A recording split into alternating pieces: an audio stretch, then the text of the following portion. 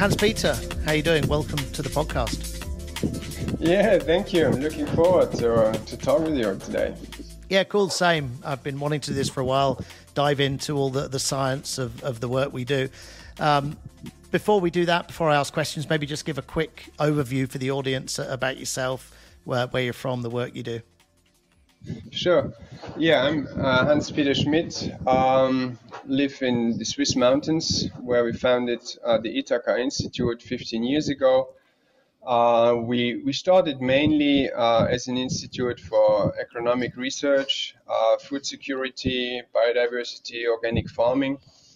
And then we came upon biochar. We did some of the first field trials with biochar and got into biochar-based fertilization, mainly for tropical countries. And at this time, there was only like industrial pyrolysis to produce biochar. So we came up with the Contiki system, which is an easy way for farmers to produce biochar on their farm, making it on their own. And we did a lot of tests with farmers and farmer field trials, and it really worked very good with organic fertilization, combining it with cow urine and manure and so. And then it spread kind of around the world, the Contiki biochar making. So it's not that we invented the Contiki. This is a principle that is probably around for several thousand years. Yeah. But like we tested it with our scientific methods. We checked for the emissions, for the quality. We provided the designs, how to make it so that it could spread. That was more our task. And then, yeah, that is kind of part of our work. We do carbon strategies also for the industry. We work on certification. We did European biochar certificates like 12 years ago already. And then in 2020, we created the first carbon sink certification, so for negative emissions, but using natural means. And yeah, and since then we work now on several carbon sink methodologies for certification. There's not only biochar, it's also enhanced weathering. It's forestation, is urban trees, bio-based materials, and one of the things is the Artisan way of creating carbon sinks in the farms, and I'm super proud of this because I think that's a kind of game changer, and I'm so happy to talk with you because you were the pioneer that helped us to develop the standard because you are on the ground and you make it happen. Cool. Well, that's definitely what we're trying to do. Obviously, it's I can't claim to have been here when it was designed. It was probably a little bit before my time, but not that long ago, only kind of the last couple of years. So we're talking obviously about the global Artisan C-Sink standard and, working with smallholder farmers with Contiki-style kilns, often soil pit methods for creating biochar. To talk from the scientific perspective, which is what I really want to kind of hone in on today, can you explain kind of the process of carbon removal under this standard and, what are the key scientific kind of principles that underpin this standard? Yeah. So what Artisan and industrial biochar making today, from a scientific point, there's no difference from let's say from regarding climate, because it's always you have these three elements that are essential for biochar carbon sinks. Is the removal of CO2 by plants. So that's the true extraction that reduces the CO2 content in the atmosphere. But then you have the carbon in biomass, and if you leave biomass on the ground or you clean with fire, the biomass, then all this carbon that was removed is released again, and then it's zero. It's as much as you extract it, you emit again. So here comes the technology that you use the biomass, you heat it under the absence of oxygen to more than 400 degrees. And that is like you cook the biomass, and then you can stabilize half of the biomass carbon. So half of the biomass carbon is transformed into biochar. It's a kind of charcoal. And so that's the second step. So you have first the removal, second the transformation of the carbon into a stable form of carbon. And the special thing about this biochar carbon is that it is resistant to biological decomposition. And if you use this biochar in combination with organic fertilizers, you can reapply it to soil where it will not be degraded. And that is the third point. This is the storage. Yep. So you store this carbon, and scientific data show that at least 75% of the biochar carbon will persist for more than 1,000 years. So that is kind of geological carbon thing that you create. So you have these three steps: the carbon removal, the carbon transformation, and the carbon storage. And that is the same independent if it's industrial biochar making or artisanal biochar making. Cool. Can you touched on it there, and this is one of the main questions we get up from buyers that are looking at biochar within the Artisan standard, the work we do. Can you talk a little bit about durability in terms of the biochar that's produced under the standard? How can you kind of guarantee the durability and the 100 versus the 1,000 years in terms of the carbon that is sunk from it? Yeah. So with all predictions, it's tricky because how you know what will happen tomorrow and how you will know what happens in 10 years, given what will happen in 1,000 years. Yeah, sure. So we do, in one way, we do predictions because we can analyze the carbon structure of the material. And so these are carbon rings. They cling together. And if you put it or if you inoculate it with degrading microorganism, you can check how much of the carbon will be in fact degraded. So you can see that this inert form of carbon, which is the 75%, is not touched by microorganisms. If you inoculate it for 1 year, 2 years, 3 years, it will not be touched. Yeah. So that is one thing, but still that does not bring us to 100 years, given to 1,000 years. So what we can do is we look to history. We look what happened on Earth, and biochar exists since millions of years. In fact, because there is also a natural process of producing biochar. So in every prairie fire, in every forest fire, part of the biomass is transformed into biochar. And in fact, the forest fire works very similar to a Kontiki. Yeah. You starve the forest from oxygen because all the oxygen is used for the oxidation of biomass and no fresh air can come in, and then that creates the heat. So the fire is like a fire cap, and under the fire cap you have the heat, and that transforms the biomass into biochar. Now, scientists, they did the statistics. They looked on how much or how many forest fire there have been in the last 10,000 years. Yep. Or 2,000 years, 3,000 years. So it's known how much biomass is turned into biochar, into ash, and into gases every year. And then for, let's say, 2,000 years, how much biochar was produced naturally within this time frame.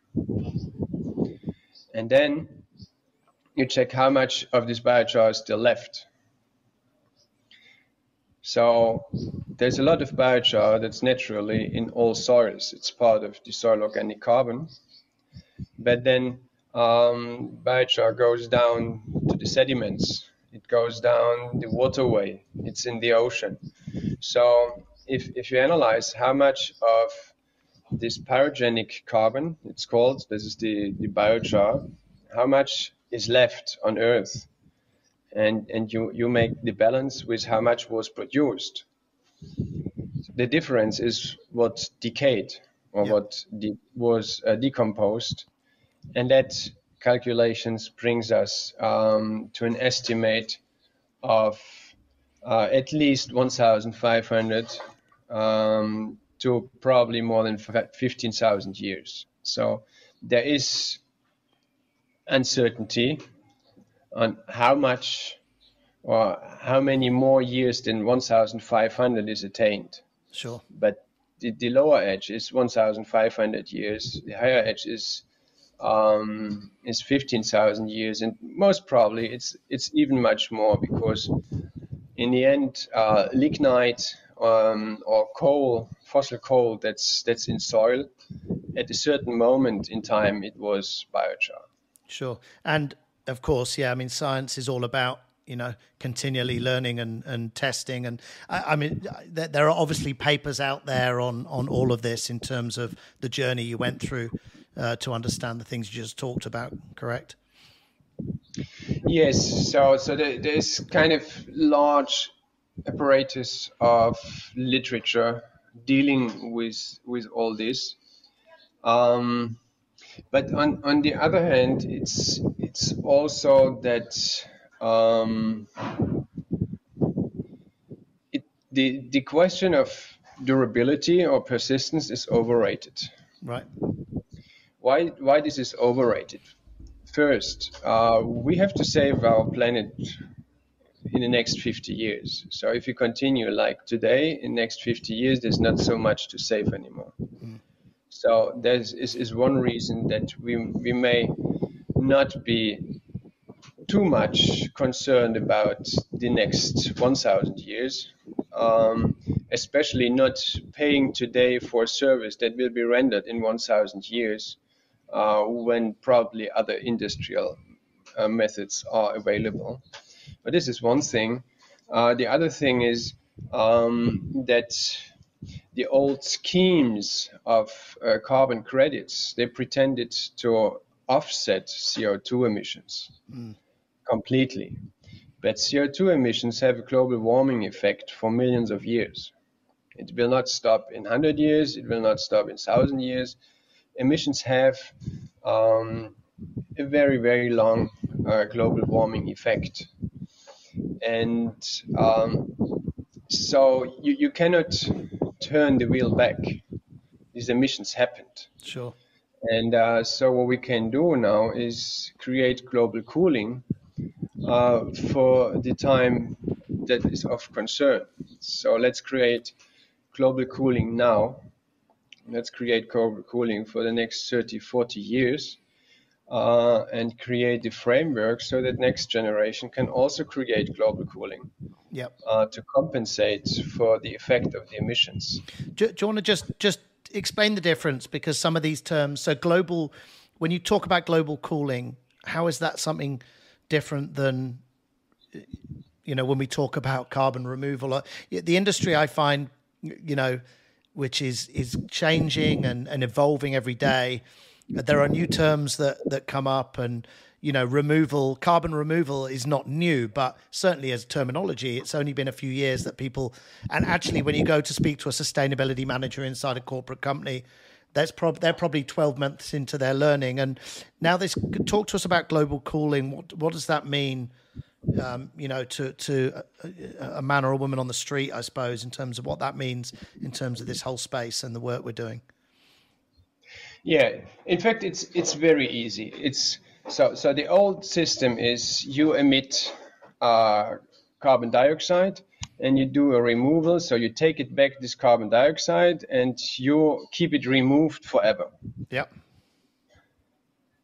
That's the old system, but nobody can control that forever means forever. Right?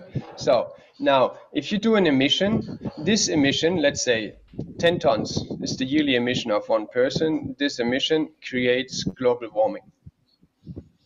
You can calculate this in kilowatt hours, how much global warming this is. Okay? And this is for time. You know, you create global warming for 1 year, you do create global warming for the second year, you create global warming for 10 years, for 100 years, for a million years. What we are concerned is the annual global warming. How much warming does this create next year? And now I can create global cooling, which means I extract carbon dioxide from the atmosphere and keep it for 1 year. So I have a 1 year effect. Yep. And because I remove the CO2 for 1 year, I can calculate the global cooling effect, which is exactly the same as the global warming, Yep. Just the other way around. So 10 tons emissions create 10 tons of global warming. Yep. 10 tons removal create 10 tons of cooling. But what is important, it's about the time. So this is for 1 year. Yep. And what we create as a service is a temporary service. It's a service for 1 year. And then you have to renew it. The next year, second year, you create again cooling services. So what is the cool thing about this? It's physically correct. You can super nice calculate it. In fact, it's cheaper because you do not have to pay for a service that's rendered in 100 years, but you only pay for the service that's created now. And you can really assure that the cooling that you sell is done. Yep. No, you do not promise anything for the future, but you do something now, and that's measurable, and that's what you can sell. Makes sense. So if I abbreviate to my level of thinking, you're talking short term, immediate effect, measurable today or this year, or so it's much more of an immediacy in terms of the effect it's having and the impact that service or that process is then having. Yeah, see, I can give you an example that's very telling. You have a tree, you know, you plant a tree, it takes some time that it grows, but let's say now you have a 10-year-old tree, and you know exactly how much carbon dioxide this tree takes out of the atmosphere from year 10 to year 11. That is the cooling service. Yep. Now you can measure at the end of the year how much the tree grows was, and that's the cooling service that you can sell. Yep. And that you control, and there is no cheating possible.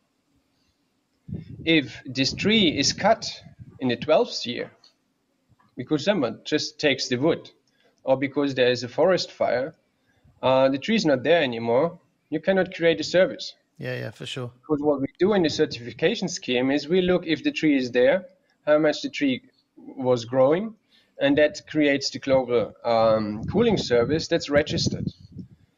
So in traditional CO2 certificate or credits, you would certify a forest, and you would say, normally this forest should be there for the next 30 years.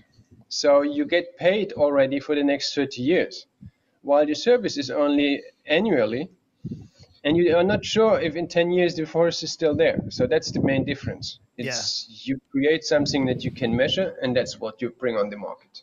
Yeah, and I think to your last point, or your latter point there, I mean, that's been a huge issue, as we all know, without us going down the rabbit hole. But I think, yeah, this kind of, selling something that is based on a future prediction that cannot really be measured because of the possible risks around that, as you explain, I think it's something we're rapidly getting away from and need to, because it's just not doesn't have enough stability in terms of a service. So yeah, makes sense. Getting back to the Artisan standard and biochar and working with smallholder farmers and stuff we do. Talk me a little bit about the journey, about it, how it all came about. Obviously, I know you, had been working with biochar for a long time before that, but the standard itself is, really a couple of years old. It's relatively new. But what was the journey in terms of the Artisan standard, how it came about? Talk me through a bit of that. Yeah. So as I said in the introduction, we created the European Biochar Certificate already in 2011. So Yeah. you imagine you have a biochar plant that produces a ton of biochar per day. You have lots of electronics around. You can have remote control. You register all the temperature. You measure the emissions, and so you can imagine that the certification of such a plant is more kind of technology driven. You measure things, you control that they are correctly measured, you put them into statistics, you do analysis of the products, and in the end you get a pretty nice guarantee that what you sell is what's on the certificate. Yep. The thing is, such plans, they cost several millions investment. You need people to run them. The cost of producing a ton of biochar in such a way is whatever 100 to between 800 and 1,000 US dollar per ton. Just the range. Now, if you imagine the tropics, you have farmers that may earn, let's say, 10 euro per day with growing crops, 350 per year. They will never be able to buy a ton of biochar that costs 1,000. Yeah. They would have to work 3 years just for this, right? However, biomass grows the most in the tropics because you have the sun, you have the rain, you have the water, you have fertile soils. It's just growing massively compared to the industrial countries that usually are in the north or in the further south. So if you want to do something for the climate, we need to use tropical plants in the tropics. But we have not the socio-economic system to install industrial plants at the farm side. So there is a possibility, which we talked about, is the Kontiki. It's small scale, it's manual work. Emissions are still low, and the quality is good. And the farmer can use this biochar in his own land. So, however, farmers are small. So if you have like 1 hectare land on average, this 1 hectare of land can produce in extra, let's say, 5 to 10 tons of biomass. That brings about 1 to 2 tons of biochar that the farmer can make. So that's not industrial production. But if, let's say, 1,000 farmers of a larger village would do it, you have 2,000 tons of biochar produced, and that means you have about 5,000 tons of CO2 removed on the long term. And in addition, today most of these farmers, they burn their crop waste and create a lot of pollution.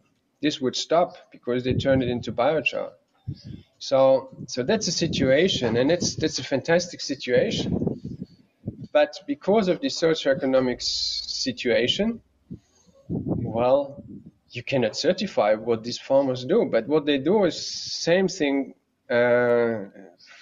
is as good for the climate as an industrial company.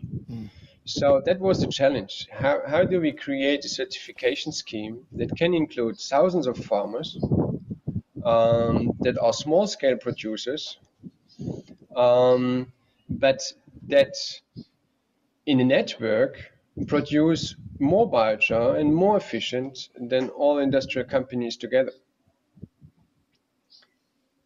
So potentially there are more than 2 billion farmers that could produce 1 to 2 tons of biochar each every year.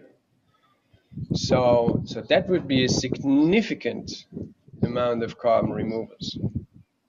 That this is like more than 5 billion tons of CO2. That's the potential. So, and just because it's difficult to do a certification, we skip this 5 billion tons of CO2 removal potential. That's the situation. So we're very happy to work with Biochar Life and with Warm Heart Foundation that pushed us and said we want to have this certification by the end of the year. So without you, it would not have been by the end of the year. It was in our mind, but we needed a bit of pushing it. And in the end, we created this Artisan carbon sink certification that works pretty well, that uses technology like smartphone apps to track all the production, that created carbon sink managers that manage farmer networks of up to 1,000 farmers, do the training, do the monitoring, do the checkups, that they only use the biomass that's produced on their land, and they use the biochar in their land. Also train them how to use it efficiently so that more biomass can grow. Check also that they stop burning crop wastes. And altogether, this is a methodology that's progressing. So the first version is not the last version. So we already had 2 updates, and we prepare like every year an update to account also for the experience on the land in the countries, and it's growing exponentially.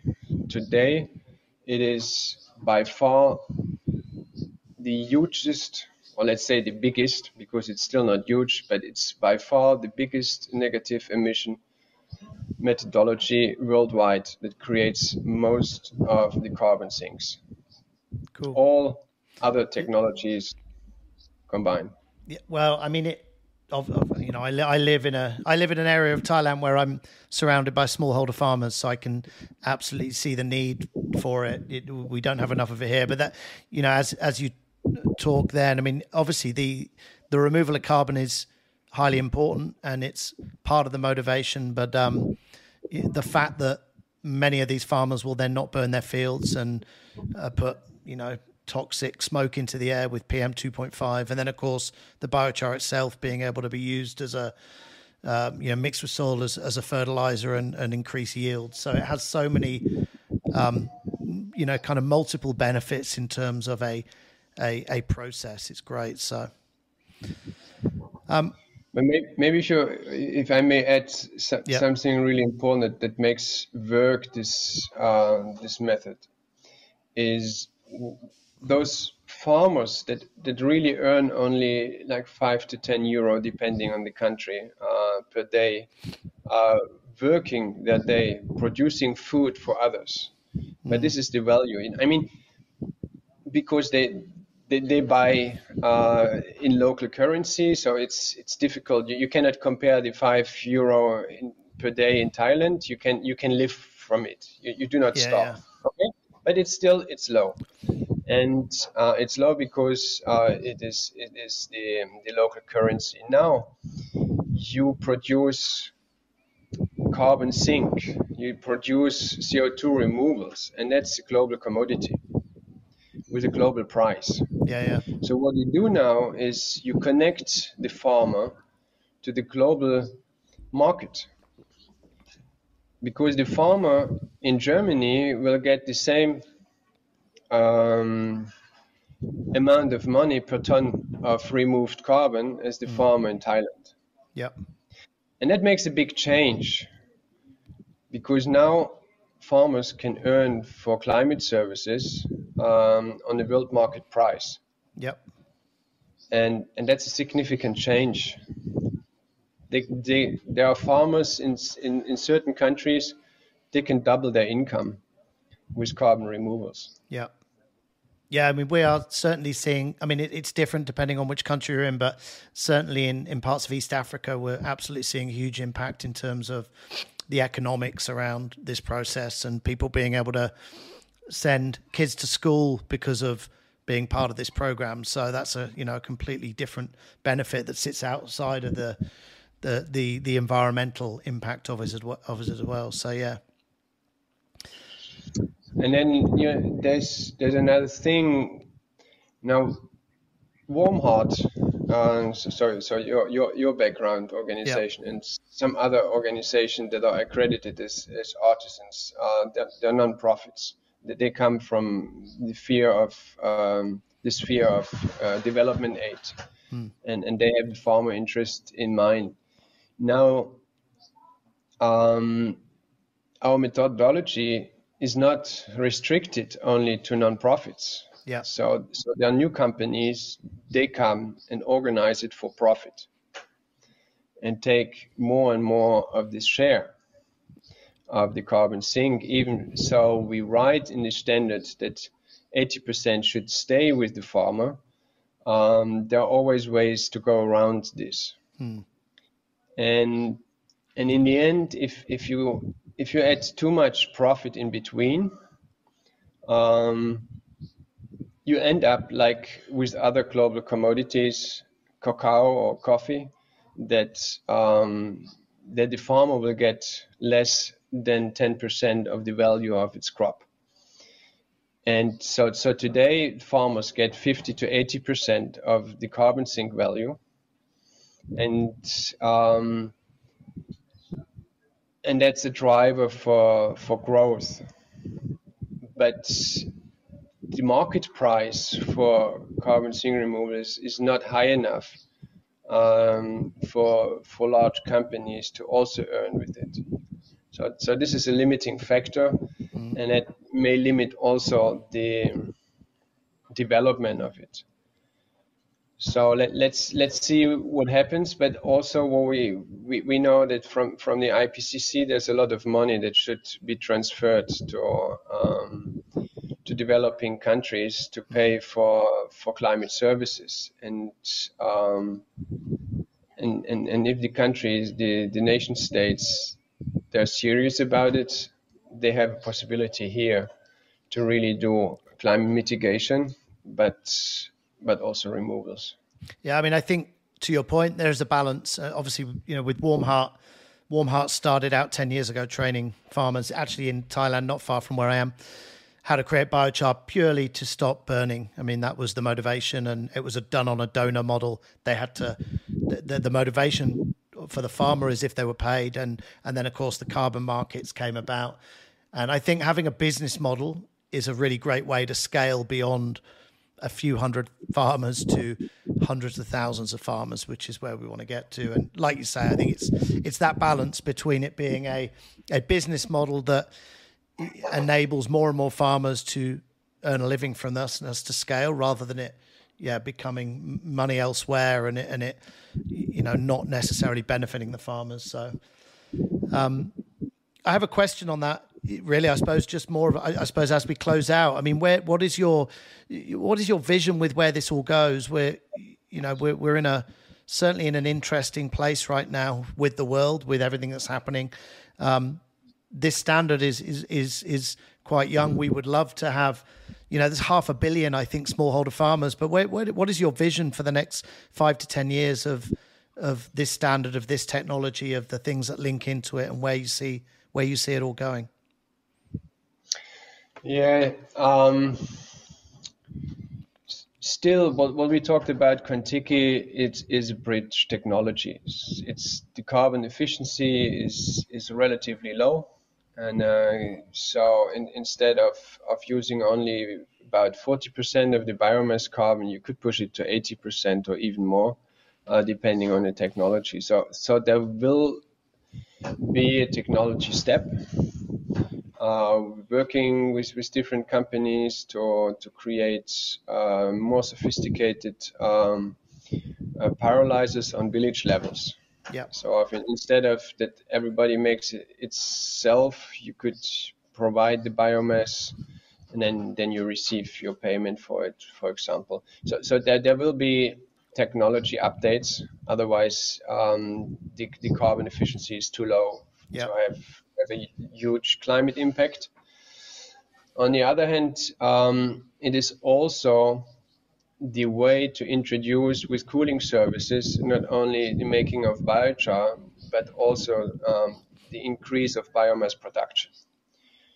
And that's a transformation towards carbon farming, so that you would not just produce rice or sugarcane, one crop, but that you have a more diverse farm, and that every tree that you plant for an agroforestry approach is also part of the registered carbon of your farm. So I think we can use now the setup of a certification scheme on farmer levels to also include other forms of carbon sinks, and that will also be a driver to a more sustainable farming, to climate adaptation, to diversification of farmer products, and that's my main hope, that farmers become more resilient towards the challenges that we know will come with climate change. Cool. Well, happy to say that I don't know if we've shared it with you, but our carbon village model, it almost sounded like you pitched the long-term view or vision of that model. So it's good that that's kind of how we're leading now in terms of the work we do, which is having a much more, longer term view in terms of how you work with those communities beyond just the initial engagement around the Artisan standard. So I didn't have any other questions. If there was more you wanted to share, please do. Otherwise, it'd be great to share just where people can learn more about the work you do and get in touch if they need to, or read about the science around this. Yeah, thank you very much for the conversation. It was fun. It's always good to have this opportunity to recollect the thoughts and also to readjust, and always good to explain it. I hope people like it out there. You can check on the ithaca-institute.org website. We also have the biochar journal, and yes, let's create this carbon removal on a democratic base. So it's not only an industry approach; it's a natural approach, and nature works better with farmers than with AI. Indeed, that's a great phrase to end the podcast with. I will leave those links in the podcast notes for anyone watching or listening. So, and Hans-Peter, I appreciate you taking some time out of your morning. Thank you. Bye. Cool. Thanks a lot.